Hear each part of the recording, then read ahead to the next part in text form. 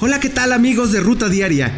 Yo soy Iván, el Mr. Pérez, y los invito a escuchar todos los viernes y domingo mi podcast Negocio Redondo, exclusivo de Footbox. Esto es Footbox Today. ¿Qué tal, Footboxers? Hoy sábado 11 de junio te contamos las noticias que debes de saber. No habrá café entre Tata y Chicharito.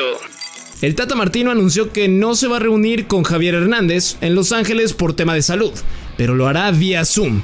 Eso dijo en conferencia de prensa previo al duelo que sostendrá hoy a las 9 de la noche en contra de Surinam en Torreón. Yo mismo lo expresé. Hemos tenido un contacto, hará cosa de un mes y medio. Primero de forma escrita, después de forma verbal.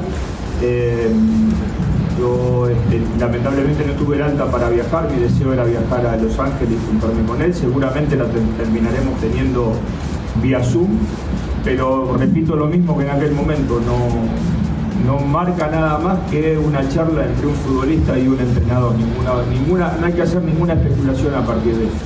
América contra Real Madrid. Las Águilas anunciaron su tercer duelo amistoso en Estados Unidos y será en contra del campeón de Europa, el próximo 26 de julio en San Francisco, como parte de la Soccer Champions Tour.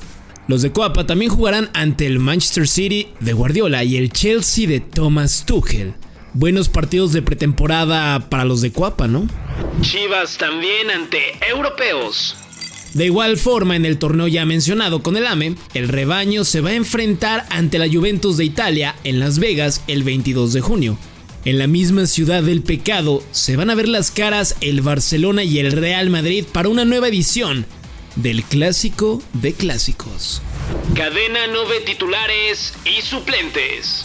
El técnico de las Chivas, Ricardo Cadena, dejó claro que en su plantilla el equipo no tiene jugadores titulares y suplentes, todavía, pues entiende que así habrá una mejor competencia interna dentro del equipo. Escuchemos a Cadena. Tengo un plantel rico, por supuesto que tenemos la situación de las circunstancias de los jugadores que están en recuperación, ¿no? Sergio Flores, Molina, Cone, ahorita Canelo, son bajas muy importantes para el equipo. Por supuesto, si nos llega alguna incorporación, viene bastante bien, y una vez que se sumen los seleccionados, tenemos la opción y la posibilidad de tener un equipo más completo, ¿no? Rayados presentó refuerzo. El cuadro de Monterrey presentó a Rodrigo Aguirre como su nuevo fichaje de cara a la Apertura 2022. El uruguayo luchará por un lugar en la delantera contra Funes Mori y Vincent Janssen, así que la competencia en el equipo regio será bastante dura. Orlegui cerca de comprar en España.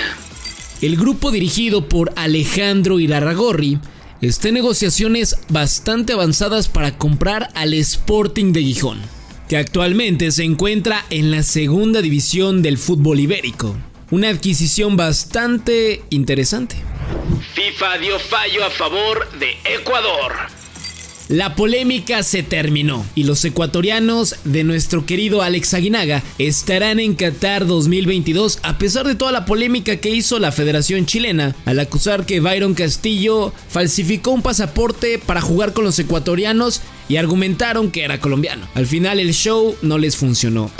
Y cabe mencionar que Byron Castillo llegará a la Liga MX. Francia cerca del descenso. El equipo campeón del mundo apenas pudo empatar 1-1 ante Austria en la UEFA Nations League, y con ello se hunden en el último puesto del grupo 1 del certamen. A los galos le quedan 3 partidos para poder salir de esa zona y dar la cara. ¿Se viene la maldición del campeón en Qatar nuevamente? Otros resultados de la Nations.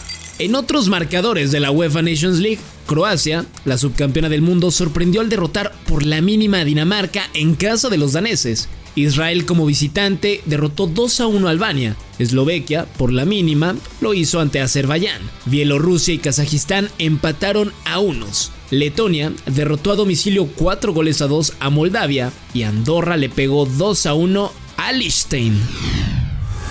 Esto fue Footbox Today.